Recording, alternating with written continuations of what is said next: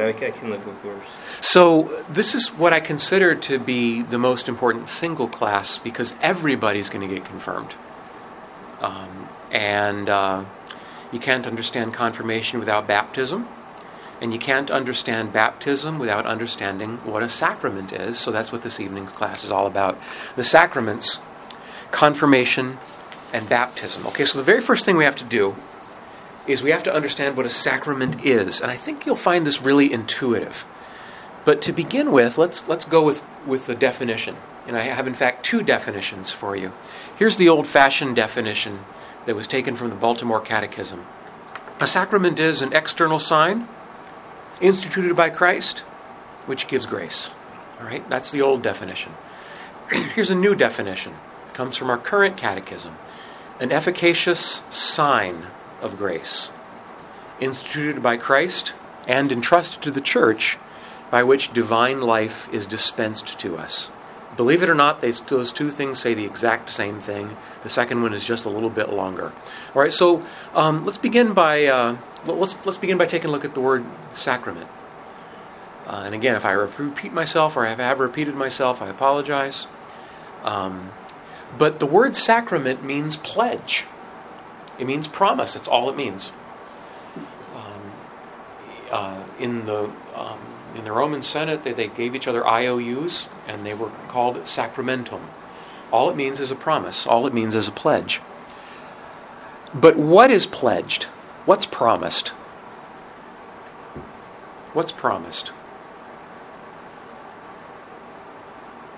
God's grace is what's promised. Can you see grace? Can you feel grace? I would argue that you couldn't. I would argue that you couldn't. And I believe that's an important thing to understand. There are some times when, after having received a sacrament or have to say a prayer, you will have a certain sense. I don't know, maybe you'll feel closer to God. But there's plenty of times, and this is really important, you'll pray, you'll receive the Eucharist, you'll receive sacraments, and you will feel nothing. And I would say that is normal, because grace is not something that you necessarily can feel at all, okay? But what is the sacrament? A sacrament is a promise that when this ceremony is celebrated, whether you feel anything or not, whether you see anything or not, Jesus promises that His grace is given. That's what a sacrament is. Okay, so every single sacrament involves something visible. Something you can see, something you can touch, something you can feel, or sometimes all of the above. And that actually is because that's our nature. You might not ever stop to consider this, but if I asked, what are you? Not a question people often develop much of an answer to, but what are you? You are, as a human person, a body and a soul. You're not a soul trapped in a body. You're not a body that's accidentally together with a spirit. I think most people these days would recognize that there's a spiritual dimension to them. Most people would recognize that. What people often, especially in our own era, in the last decade or so especially, they don't recognize that their body is not an accident. It's who they are. You are a male soul or a female soul. And your body is just an expression of that. Men and women are different right down to their core. And they express that difference. And even they're raised in the exact same house. My little sister raised in the house with two brothers. All the same experiences, same places, totally different, because she's got a female soul. Okay, so but you're not just a body and a soul separate. You're a body and a soul together. And so, well, we've got this idea that, well, not our idea, it came to us from Christ, that our Lord nourishes our body and our soul and does it together. And He does it by giving us His grace through these visible signs. And this is what a sacrament is. Now, you already, I bet you every single person here in this room has on them right now something that's like a sacrament. I bet you have a medal that means something to you, or a picture that means something to you, or a ring that means something to you, or maybe you have a souvenir back home that means something to you. Personally, on my desk right now, I've got a rock And that rock means something to me. Nobody has any idea what it is, but it means something to me. It's a physical thing, but it means more than itself. It carries a spiritual significance, right? And we have these things in our lives. You go take a trip, you buy a souvenir, right? You want to express your warmth, your affection with somebody. What do? You buy them a gift, or you send them a card. It means a lot more than just sending them an email. Why? Well, because we are body and spirit. Well, God's the one who made us. Okay? God knows our nature. And what we say is that Jesus himself came up with these visible things that give us invisible grace. I've got here in your notes that medals are like sacraments, trophies are like sacraments. If you're the fastest runner in the Olympic Games, it's kind of not official until they give you that medal, right? You've seen what they do after they win the gold medal. They bite it, right? Because they want to make sure that it's real gold. They want to make sure, of course, it's not real gold, but still they do it anyway. But in and of itself, what's its value? I don't know. What are they going for on eBay? There's probably somebody somewhere who's selling their gold medal. Has a value. Super Bowl ring. There's almost no Super Bowl that's ever been played. You can't buy the ring for it. Somebody somewhere is selling it. Because a lot of these guys, unfortunately, they're not very financially astute, and they got this incredibly valuable hunk of metal, and they're in debt, so they sell it. A Super Bowl ring, they average about $15,000, $16,000. That's all they get? That's if it was a player's ring. If it was a coach's ring or any other staff ring, they're worth even less. They're worth their melt value. I learned this from watching Pawn Stars. But Maybe a little more than that. But what's its value intrinsically? It's very, very different from what its value is together with what it means to the one who owns it. So physical things carry spiritual meaning, right? There was a David Letterman back when David Letterman was on. Everybody heard of David Letterman? He wrote a book with this picture of this guy showing off this trophy. And the caption below it was, "Here's my cousin John with one of the many trophies he purchased secondhand."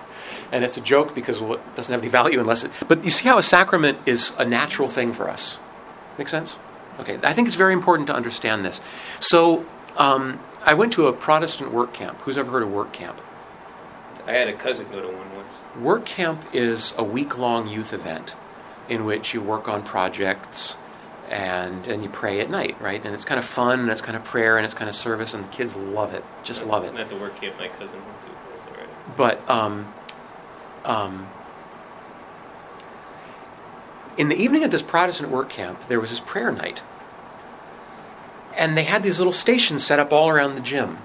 And at one station, you would go to a canvas, and you would dip your finger into red paint, and you would write your sins, and it was like it was Jesus' blood, and it was like you were forgiven. And another station, that sounds kind of silly, but they had a fan, and you'd sit in front of the fan, and it was supposed to be like you're feeling the Holy Spirit. Another one, there was a box full of nails and hammers, and you'd hammer a nail into and it was supposed to be like, this is what Jesus went through. And I thought, gosh, they're trying to create visible things to capture invisible spiritual realities, but Jesus has already done that for us. It's just that when Jesus did it, he guaranteed that he gave us grace. What does grace mean? What's the word grace mean? Everybody remember? God's life in your soul. God's life in your soul. Very important definition. Because that's what sacraments give you. That's the package that they deliver. God's life in your soul. That's what a sacrament gives you. So this visible thing delivers God's life, and who came up with it? Who came up with the sacraments? It's very important that we understand this. The church didn't invent them. Now, there's a lot of pressure out there. People really want us to believe the church invented them. Because if the church invented them, the church can change them. We get in lots of trouble in the world. Lots of trouble. Because we can't change them because they're not ours. How many commandments are there? 10. Can there ever be 11? Can there ever be 8? Why? Because who gave them to us? God gave them to us. We say the exact same thing about the sacraments. God gave them to us. It's just that it's a New Testament reality, not an Old Testament reality. So I say Jesus gave them to us, it's not God, because it's not an Old Testament reality, but Jesus, more specific, a New Testament reality. And because Jesus gave them to us, I can't change them. We'll get to this in just a second, but I can't ever use anything but wheat bread and wine of the grape for Mass. If I could, I would. I'd rather have coffee and donuts. Wouldn't that be great? Hand you out a donut, body of Christ. Oh, God, this is great. I got to come. This is a great church. Right? I got to come here every week. And here's the blood of Christ and a nice hot cup of coffee. I knew a friend who was doing mission work in Kenya, and the Kenyan people, they had some tradition where they drank the blood of a gazelle. We'll get to this in later classes. I think this example comes up. And he really wanted to use the gazelle blood in the Mass because it would mean so much to them. They've been doing this for 100,000 years or whatever.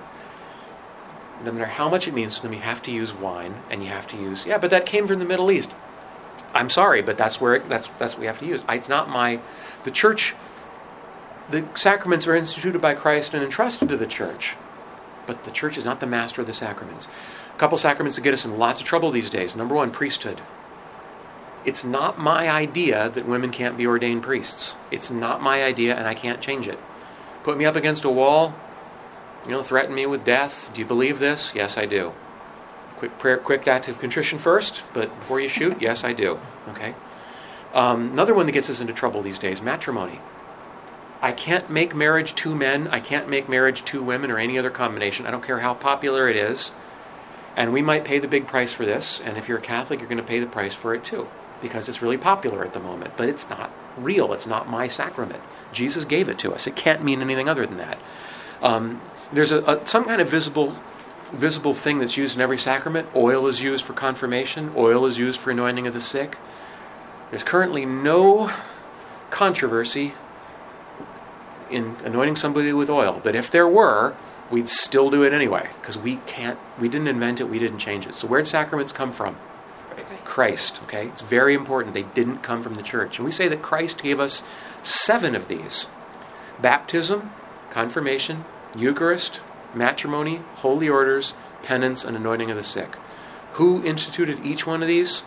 Christ did. We're going to go over them all, right? Baptism and confirmation this evening. There's birth, growth, and death. Baptism, confirmation, and anointing. There's our relationship to one another and to God. Matrimony and holy orders. There's food and there's medicine. Eucharist and penance. But in all of these, we say Christ instituted them. And they give us grace. Grace is once again? God's life in your soul. So here, what's a sacrament? A visible thing? Comes from Christ. Gives us grace. Did Jesus give us the Our Father? Yes. Why isn't the Our Father a sacrament? It's not a visible thing. What's the visible thing in the Our Fathers? There's nothing visible there. It's just a prayer. You can say it in your head. But it comes from Christ and gives us grace, but it's not a visible thing. It's not one of the sacraments. Now, a couple important things to understand about sacraments before we move on. First is the way that sacraments work. They work in 2 ways. Here's the first way. I've got it here in your notes in Latin, ex opere operato. Ex opere operato is a fancy way of saying that sacraments work because every time a sacrament is celebrated, we believe Christ himself is the one doing the work. Your priest can be a scallywag. I hope he's not a scallywag, but he can be a scallywag. And if he is a validly ordained priest who uses the right words and does it just in the way Jesus gave it to us, and has his will, to do it in accordance with the mind of the church, even though he's a big sinner, Christ still acts through him. Now, that's not to say, I don't want to get off track, that's not to say it doesn't matter whether your priest is a scallywag or not. The sacrament works because Christ works. Okay? The prayer, that's a better prayer or a worse prayer depending on whether your priest is a close friend of God or not a close friend of God. So does it matter whether your priest is a saint? It does matter. His prayer is far, far better, but the sacrament is exactly the same. You could go to Jesus himself, or you could go to a validly ordained priest, and the baptism is precisely the same. because Jesus is the one who works. That's what we believe. Ex opere operato. It's a fancy way of saying you can't screw it up if you do it the way Jesus told us to do it. It's your guarantee.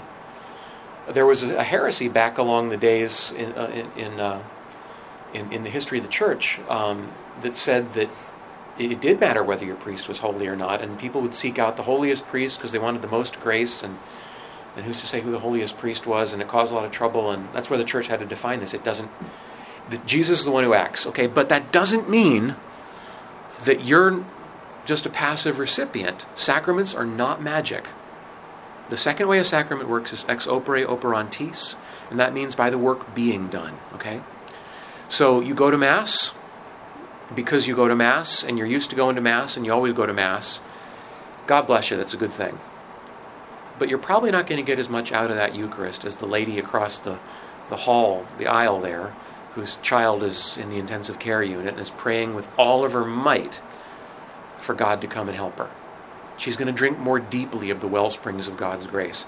You're not going to receive as much as the man, I'm looking at there, whose wife just got diagnosed with terminal cancer, and, she's got a couple months to live, and they're using aggressive chemotherapy to try to keep her alive. What you get out of it is what you put into it, okay? And there's enough grace in any sacrament to make you a saint today. We drink very, very shallowly of what God offers us. Okay? So please keep those two things in mind. We do have these sacraments. What is a sacrament? What's a sacrament? What's the word sacrament mean? It's a pledge. It's a promise. The grace is there, but how much of it do you take? Remember when we talked about purgatory? Well, how much you take depends on how much you put into it. It really, really does matter. So please keep that in mind, all right? Christ limits himself to our cooperation. It would be like you could have the world's best IndyCar driver, who's like a great IndyCar driver, Mario Andretti. Right? If you put him in a AMC Gremlin, he's just not going to do very much. It's just the way it is. Dated yourself on that one? Yeah. I could talk about an AMC Pacer, too. The greatest cars ever made. 8-track player standard. But, if you put a novice driver like myself in a Formula One, I'm not going to be able to do very much good with it either. Christ is like the Mario Andretti, and he'll work with as much as what you give him. Okay. Now, every sacrament has a matter and a form. This is important. Matter is the material, form is the words. They come from Christ. That's where I said I can't change it that it's two men or that it's a man and a woman for matrimony. I can't change it that water is used for baptism. I can't change it that oil is used for confirmation. There's a matter and there's a form. Matter is, very simply, easy to remember, material. Right? Matter is the material. Form are the words that are used. If I do a baptism, I have to say the words that our Lord told us to use. I baptize you in the name of the Father and the Son and the Holy Spirit. There were some people for a few years there back in the 70s and 80s, and they were trying to be a little bit more politically correct, and they were saying, I baptize you in the name of the Creator, the Redeemer, and the Sanctifier. Because, they don't want to attribute any maleness, that kind of thing. Was the child baptized or not baptized? Not baptized. You might as well have baptized him with Coca-Cola. You're not baptized, right? I already used my example of coffee and donuts or pizza and beer. Why not? Why not? There's a basic matter and a form that you can't change. I'll tell you the basic matter and form of the Eucharist. This is my body, this is my blood. I can't change that. I'm not supposed to change any of the words in the Mass, but if you ever go to a Mass and they say something other than this is my body, this is my... just get up and leave. You're wasting your time. It's not the Eucharist. Okay? And again, that gets back to the idea that Christ instituted this. There's 3 sacraments that are the foundation of every Christian life. The sacraments of initiation, baptism, confirmation, and Eucharist. And that is what we are about to begin to learn. But do you think everybody has a basic grasp of what a sacrament is? I think if you think about it as something like a souvenir something like a medal, something like an engagement ring, if you think of it as something that's a physical thing that means more than its physical value, but if you can think of that physical thing as instituted by Christ, if you think of that value as God's own life, God's own grace, then I think you've got the idea. That's why these things are so great. That's why they're so important. And if you ever want to really get through to somebody, you can keep this idea of sacramentality in mind. Did I tell you the story about the printing company, the printing house that used to print our? So I used to work for a pro-life group, and I had to send out the letters, the acknowledgement letters for donations, and you'd take all this data and you'd mail it across town, and the printer would print all your letters for you. We were hiring this printer to print all of our letters for us, and he was doing a rotten job. He was delinquent, he was getting the addresses wrong, he was sending them out. We were going to fire him. Word got back to the printer and the printing house across town that we were going to fire him. So he did something real quick to try to save his job. He mailed all of us tickets to the Washington Capitals. And we thought, you scheming, conniving, you think you're going to save your job just because you sent us tickets to the Washington Capitals? You got another thing coming. But what the heck, let's all go to the game. So the whole office went to the game. We had a great time. Capitals won, lots of fun, all this. Guess what happened the next day? We kept him. I'm telling you, if you want to get through to somebody, bake them a cake. Send them a card. Do something, right? Some physical thing that conveys more than, wrap up a gift that conveys more than just and it's something about it just works, because that's the way you're made. It's human nature. Make sense? Okay, God knows human nature, and that's kind of what sacraments are, except for it gives us his life. So let's look at baptism, okay? Baptism is the means by which God's grace enters the soul for the very first time. Okay? So I could have a question for you. You could believe with all of your heart that Jesus is God, and you could believe in every last thing Jesus says, and you could read the Bible, and you could pray, and you could weep tears of gratitude for all Jesus did for you. But how does what Jesus did for you actually help you right now? Is it because of the intensity of your subjective personal experience? Is it because of the fervor of your prayer? Is it because of the depth of your faith? You want to know how it helps you right now? Baptism. That's where it all begins.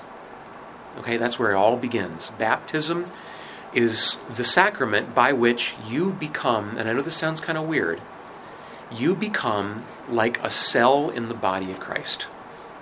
There's one life, one spiritual life that lives forever, and it's not your life, it's his life. Jesus, God, became man, like we talked in our class on Christ. Baptism is where you enter into that, where the divine life is given to you. Okay? That's how it all begins.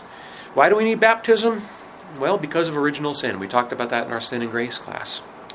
But I always say original sin is the one Catholic belief that you don't need any faith to believe in. I used to teach religion in high school, and I would begin every year by looking over all the kids and saying, raise your hand if this is a screwed up world.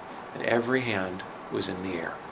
You don't need any faith to know something's wrong that should be right with this world. Okay, that's original sin. We were made to be in a state of union with God, peace with one another, peace with the world around us, and that's been broken. Now, the book of Genesis gives us the story of the sin of Adam, the sin of Adam and Eve. And there's a lot of truth in that story. I make no statement as to whether those literally happened or not. But there's a lot of truth in that story. First of all, the communality of sin. Notice it wasn't just Eve. It was Adam and Eve. Notice, actually, ladies, here's the challenge on you, the primacy of the woman in the order of temptation and in the order of grace. Who does the evil one defeat first? The woman. Once he's got the woman in his pocket, the man is dead duck. It's like shooting fish in a barrel. And he had to really argue and work over the lady, right? The evil one did. And she argued and she hemmed and she hawed. By the way, don't ever dialogue with evil. Eve dialogued with evil. You see how well that worked for her. She lost. She was sinless and living in a perfect world, and she lost. So, don't ever rationalize wrongdoing. But there was no dialogue. There was no fight with the guy. The fight was with the woman. And then as soon as the guy showed up, the woman was like, "Oh, here, eat this." And the guy was like, "Okay." Well, game over. And it's still really true. I mean, the virtue of a woman, the man will go right along with her. If the woman's virtue is high, the man will go up where she is. If the woman's virtue is low, the man will go down where she is. There's a lot of truth to that story. But we know this much: came from the tempting of Satan. It was a temptation, and everything about the temptation was a lie. If you go back to the book of Genesis and you look at all the things that the evil one tempted Adam and Eve with, you know what's really interesting about all the things? Every single thing that the evil one said that would happen if they broke God's commandments were things that God was already going to give them. You will be like God, the evil one said. Do you realize God was already going to do that for us? That's called heaven, right? You will certainly not die. God was already going to deliver us from death. There was never going to be any death in the original world. Everything that the evil one tempted was something God was already going to give him. But the essential temptation, people ask me this, what was the temptation, especially grade school students, what was the temptation of Adam and Eve? Was it sex? Was that the temptation? It was not. Somehow the temptation was pride. And here's what I mean by pride. It's not, I'm proud of my school, I'm proud of my country, I'm proud of my family. It's, I think I know better than God. God gave me a commandment and I'm going to break it because I know better. That's pride. Somehow the temptation was a temptation to think you knew. And I already described to you about the forbidden fruit, didn't I? How it wasn't really an apple. Okay. All right. Now, as a consequence of this, and we've talked about this one before, our relationship with God was broken. We weren't meant to be ignorant. We weren't meant to be lazy. We weren't meant to be prideful and selfish. Those are disorders that we all live with. And now we have to struggle to do what's right. And it's hard to do what's right. And it's sacrifice to do what's right. And it's so easy to do what's wrong. But we have to, and that's called concupiscence. That's one of those polysyllabic words that you really ought to know. What's it called? This inclination to do what's wrong. What's it called? This inclination to sleep in. What's it called? This inclination to hit the drive-thru whenever you're hungry. It's called concupiscence. All right? That's and you could be forgiven of original sin. And you'll fight against that for the rest of your life. I've already talked about the communality of it in past classes, but it's good to review. You say, it isn't fair, I didn't do anything wrong. You're absolutely right. It isn't fair, and you didn't do anything wrong.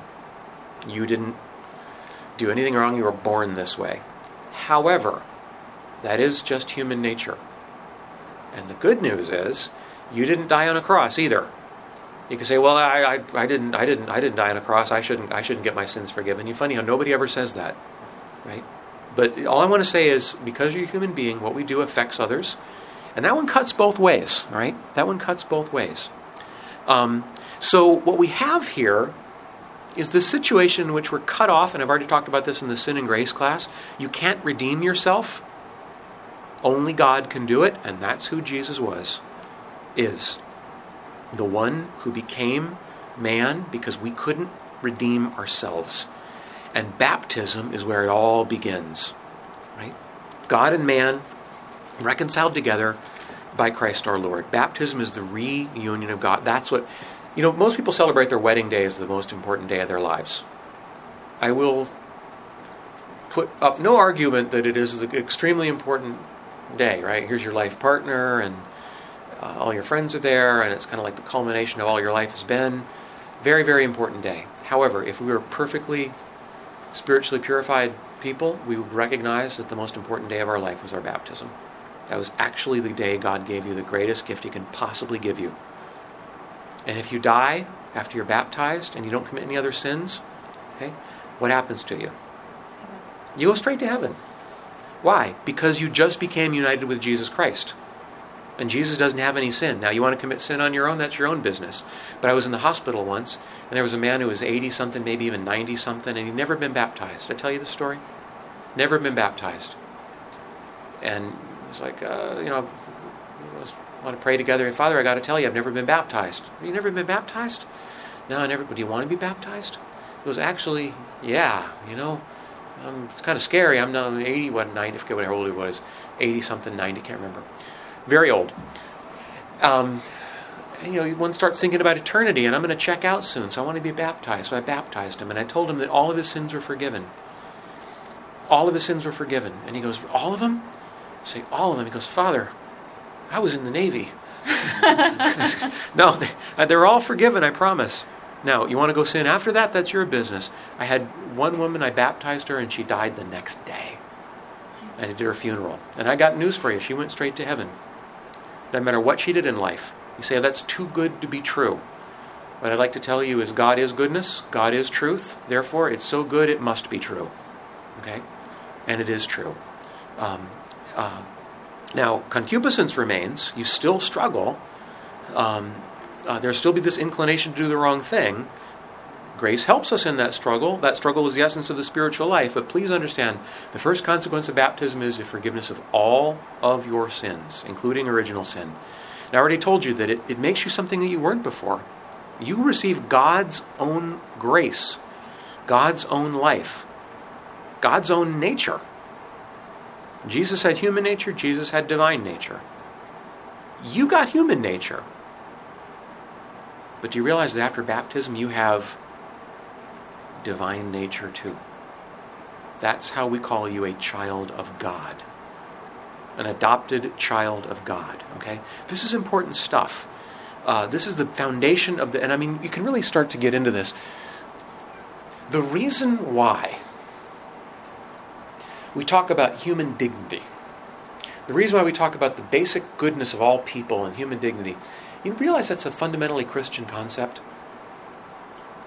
The less Christian the world becomes, the more it will become clear that paganism is cruel because it doesn't have this idea, which might sound like something you've heard in catechism class or something you've heard your Sunday school teacher tell you, but it has deep, profound complications when you recognize that I see you, and I see a spark of the divine in you because you were baptized, and I know that you are God's chosen one, an adopted son of God, an heir to the kingdom of heaven, and given sanctifying grace. You're given virtues at baptism. You're given the virtue of faith, believing what God has revealed in the authority of the one who revealed it. You're given hope. Trust that God will provide everything you need, spiritually and physically. Couldn't we all use a little bit more of that? Don't let these words wash over your mind without sinking in. If you could deepen your hope, everything you need spiritually, you're going to get it. Everything you need physically, you're going to get it. What happens to your worry? It's gone. It's gone. You got that at baptism. Now all you got to do is deepen it. That's the spiritual life. You're given charity. You can love God above everything else in this world. And love your neighbor as yourself for love of him. Remember when I talked about heaven and hell? And I said, what's the soul who goes to heaven? Very simply, alive with God's grace. They love everything in this world for the sake of God, and nothing apart from God for its own sake. Nothing stand between them and heaven. Their charity is perfect. Who goes to purgatory? They love God, but they love other things in this world, and they don't really love them for God's own sake, and they got mixed love, and it's not quite pure. But that's the gift. You're given gifts of the Holy Spirit: wisdom and counsel, knowledge and understanding, and piety and fear of the Lord, and fortitude. All described there in your notes. Okay. This is what it means to belong to the church. This is what it means to be it's why it's never just a club. It's not an organization, it's an organism. It's not like you remember the church like you remember the Elks Club. Okay? It's a closeness deeper than any human relationship because you're alive with Jesus' own life. Now here's something else to keep in mind. We'll get to this when we talk about the priesthood later. This might sound kind of strange. You become a member of the common priesthood of all believers. What's a priest? I'll give you a quick definition, just so it'll sink in the next time you hear it. A priest is a mediator between God and man, who brings about a union between God and man by means of sacrifice. That's what a priest is, a mediator, a go-between between God and man, who brings about a union between God and man by means of sacrifice. Who's the one priest who did that more than anybody else? Jesus did it. He was God and man, And he brought about a union between God and man by means of sacrifice. Isn't it interesting how sacrifice, it's almost written in your genetics that you already know that if something's wrong with you, but somehow you need to make a sacrifice to make it right. I told you the story about the Crow Indians. Did I tell you the story about the Crow and Sacrifice Cliff? Yeah, where they rode off. But they rode off. Yeah. It's almost like instinctively they knew, and nobody had evangelized them. They never heard of the gospel before. But they knew that something was wrong between them and the gods because they all had smallpox, and there had to be a blood sacrifice for this. It's almost like we know that. What we want to say is, Jesus was already the blood sacrifice. He already did it. Okay, but because you're baptized, now here's my point. Because you're baptized, your sacrifices matter. Your sacrifices matter because they're united to His. So if you're suffering something, you ever heard of offering it up? This is what it means. You want to help somebody? You want to help somebody you care about? Don't waste your sufferings. They're united to Jesus Christ. Don't waste them. Offer them up. And how do you offer them up? What does that mean? My mother used to tell me, I'd stub my toe as a child. She'd say, offer it up. I'd say, what the heck does that mean? If I don't want it, why does God want it? What the heck does that mean? Here's how you offer it up. It's really simple. You make a little tiny prayer. And you say, Lord, I offer this to you. I unite this to Jesus' suffering on the cross. That's what it means to offer it up. Suddenly, it actually is, because you're baptized, part of what Jesus suffered when He died on the cross. And it has value because His sacrifice has value. So you want to help somebody who's struggling? Having a hard day? Offer it up. Make it a prayer intention for that person who's struggling. You want to help somebody who's teetering on the edge of suicide, or they're thinking about abandoning their faith, or whatever it might be, offer it up. And by the way, this is what it means to attend Mass. People attend Mass, and what they want to do is they want to take every single suffering and hardship of their life and put it right up there on the altar, together with the priest and praying through the priest. Because that is, we'll talk about this when we talk about our Mass class, that is the sacrifice of Jesus on the cross, made present. That's what the Mass is. So that's how you really pray Mass. Take every hardship and difficulty in your life, bring it into the church, and unite it to the suffering of Christ on the cross. And I get letters, and people write to me, and they say, Father, you'll never believe what just happened. My brother, my sister, whatever, they had this complete turnaround. That's what God's grace does to people. It floods them with the right disposition to help them make the right choice. It gives them an unfair advantage in life. You want your loved ones to have that unfair advantage. That's what it means.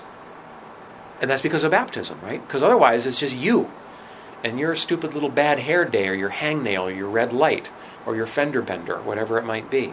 It's you and your stupid little suffering, which really doesn't change the world very much, but Jesus' suffering does. And the fact that yours is united to His, now it gives it a tremendous amount of value. So, all because of baptism. Make sense? An indelible mark on your soul. You might have heard that before. Once you're baptized, you can never be unbaptized. You can never be rebaptized. What's the indelible mark on your soul? It means you belong to Jesus.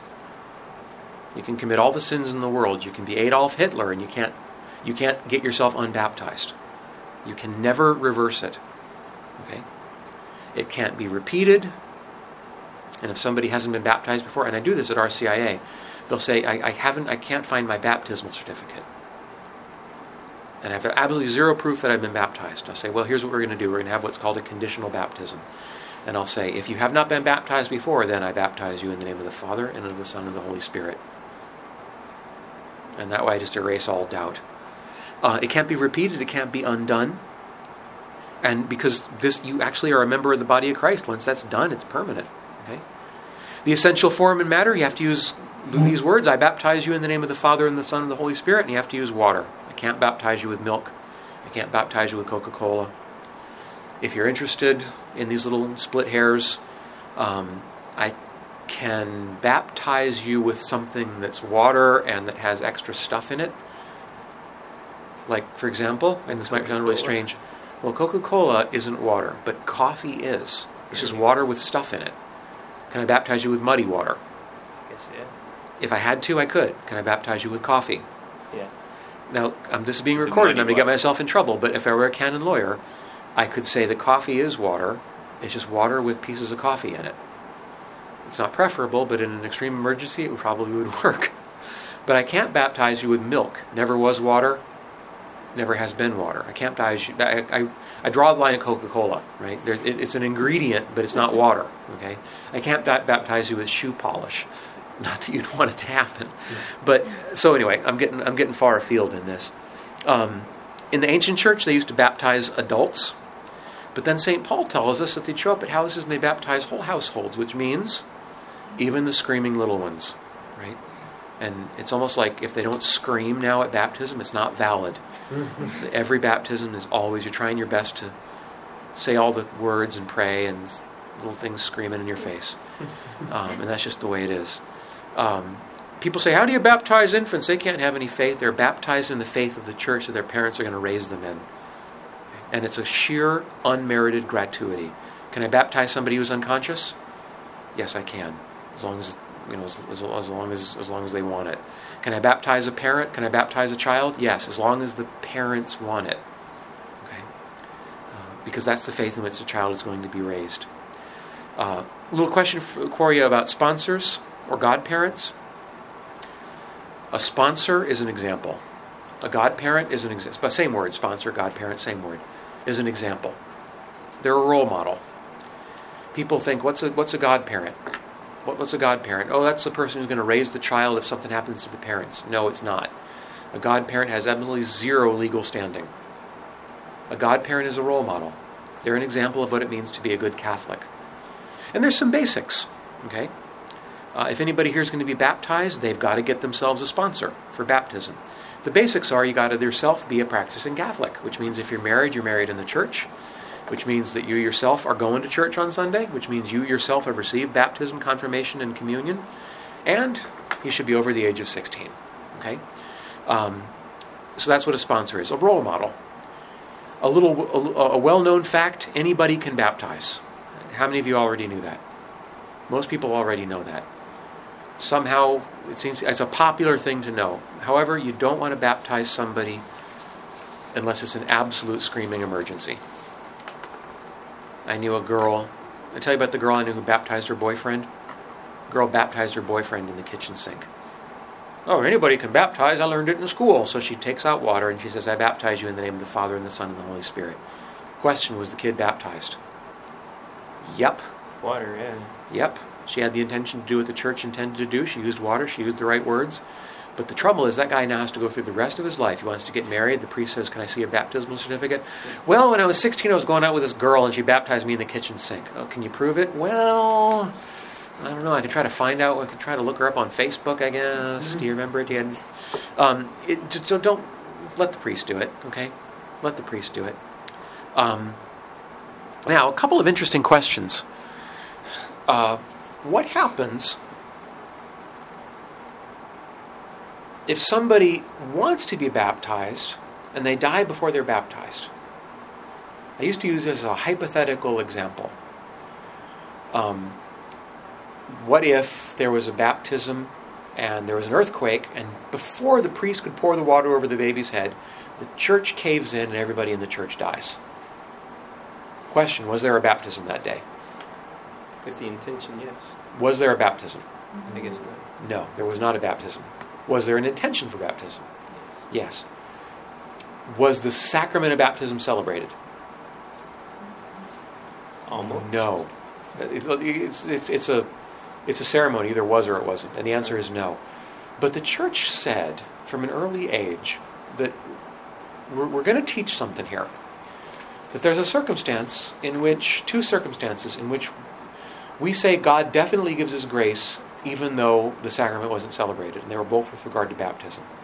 One was called a baptism of blood. And people would be just like you, and they'd be learning the faith in the ancient days, and they'd be killed before they could receive their sacraments. What we're going through right now has been going on since the beginning of the church. It's just that the process used to take 2 years. You guys get it in 10 lessons or 12 lessons. It used to take 2 years. And they'd be killed by the Roman authorities. And it was unconscionable that after they shed their blood for love of Christ that they wouldn't go to heaven because they weren't baptized. So the church called it a baptism of blood. Is it a sacrament? It's not. But we are saying that it has the effects of a sacrament. What's the word sacrament mean? Pledge. So the sacrament never happened. But we are saying that the effects happened. There's another one, it was called baptism of desire. And that's the example of the church and the earthquake. And by the way, in 2017 there was an earthquake in Mexico City, and there was a baptism going on in a church, and the church caved in, and my hypothetical example happened. It actually happened.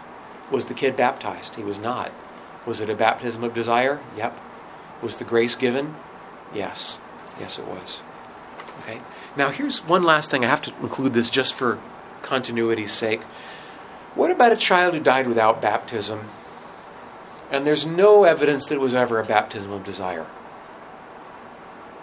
Now, the child, little innocent baby, died, and I don't know, maybe this innocent baby grew up in the Ice Age, right, or something like that. There was no, or this baby was a different religion, and there was no baptism. There was no. What happens? Does the baby go to hell because the baby wasn't baptized? The church does not say the baby goes to hell because the baby wasn't baptized. However, we also don't say that just because the baby was a baby, just because the baby was innocent, that, well, baptism basically isn't needed because babies are so cute. What we basically do, we say we don't know. The church really almost says, yeah, it's like a baptism of desire, but the words that are used in the catechism are they're in the hands of God. We leave it at that. Okay? They're in the hands of God. Would that be the same as a Buddhist or a Shinto? Any other religion kind of thing. What happens if a little baby dies? Innocent little baby, never knew any. Does the baby go to hell because they're never baptized? We do not say the baby goes to hell. However, you have to understand this almost like as a theological fine point. If I say the baby goes to heaven, and there's no intention of baptism, then what I've just said is the baptism isn't really necessary. And I don't want to say baptism isn't really necessary, so I stop short of saying that. If you understand that, you understand where we are. It's like I want to say it, but I can't say it without negating baptism. So it's one of those times when the church kind of says, you know what, we're just not going to answer that question. We're going to say pass. We don't answer that question. Okay? Now, the reason why I spent so much time on baptism is because if you understand baptism, you understand confirmation. Okay? Everybody here is here for confirmation. But confirmation is the strengthening of what baptism began. That's what confirmation is. So everything that I just got finished saying, confirmation strengthens and completes it. It's a funny thing, but Jesus created a sacrament that doesn't have its full effect until it's completed. The sacrament that does not have its full effect until it's completed is baptism. The completion of the baptism is confirmation. What is confirmation? It strengthens, and I'm going to ask you this, preview, when you come for your interviews before sacraments, I'm going to ask you this. What does confirmation do? Here's your answer. It strengthens and completes what baptism began. Now, if I ask most people what does confirmation do, you know what they'll tell me? They'll tell me confirmation makes you an adult in the church because they know what a bar mitzvah is. And a bar mitzvah makes you an adult in the Jewish community, or they know what a debutante is. And a debutante makes you an adult in high society. Does confirmation make you an adult in the church, yes or no? And the answer is no. It strengthens and completes what baptism began. Here, let me answer that question for you. Here's what makes you an adult in the church. Ladies, you became an adult in the church when you turned 14. Gentlemen, you became an adult in the church when you turned 16. Isn't it interesting that even the church recognizes that women grow up faster and reach maturity at an earlier age? But please don't think that confirmation makes you an adult in the church, okay? Now, if you want baptism to have its full effect, you must receive confirmation, which means there's something lacking in your faith, in your hope, in your charity. It means there's something lacking in the gifts of the Holy Spirit, your fortitude, your fear of the Lord, your piety, your wisdom, your counsel. There's something that needs to be strengthened and completed. That's what confirmation does. Now, the first ever confirmation was Pentecost. Who's ever heard of Pentecost? Pentecost, I got it here in your notes, okay? Pentecost was, and it's written in the Acts of the Apostles, originally a Jewish feast in which they would gather in Jerusalem to celebrate 7 weeks since Passover. And it turns out that 7 weeks since Jesus died, on the 50th day, hence the name Pentecost, Jesus promised he'd send his Holy Spirit, and the Holy Spirit came. And your story is recounted here in your notes. You might have heard this before, but they're gathered for the Feast of Pentecost, and suddenly, like a sound like a rushing wind enters into the room, and visible tongues of fire appear above their heads. Have you heard this before? It's Pentecost. It happened to the apostles, and it happened to the Blessed Mother.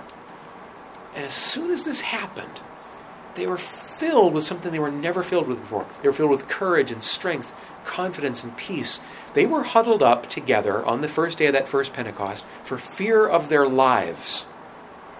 I don't know what it's like to fear for my life. I hope I never find out. But I will tell you this.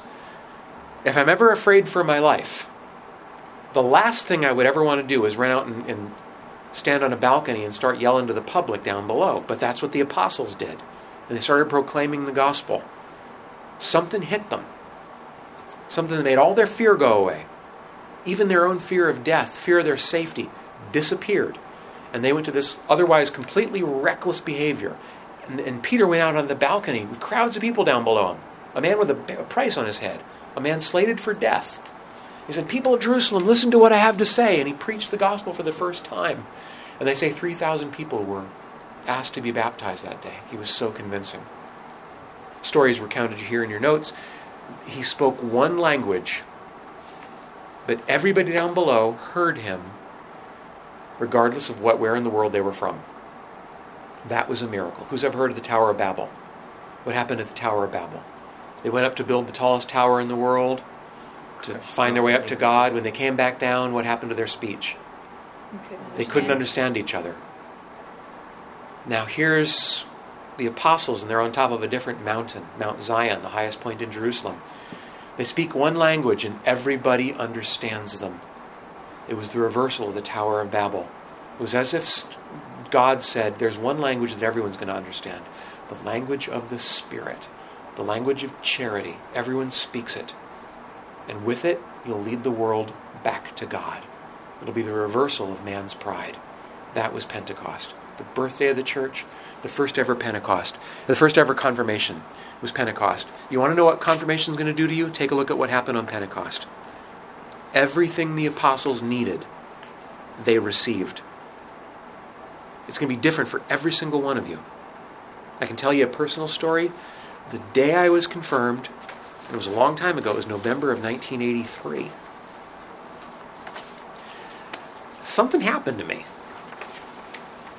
And I felt different. I'll tell you what it felt like. I felt like someone put the hand on my shoulder.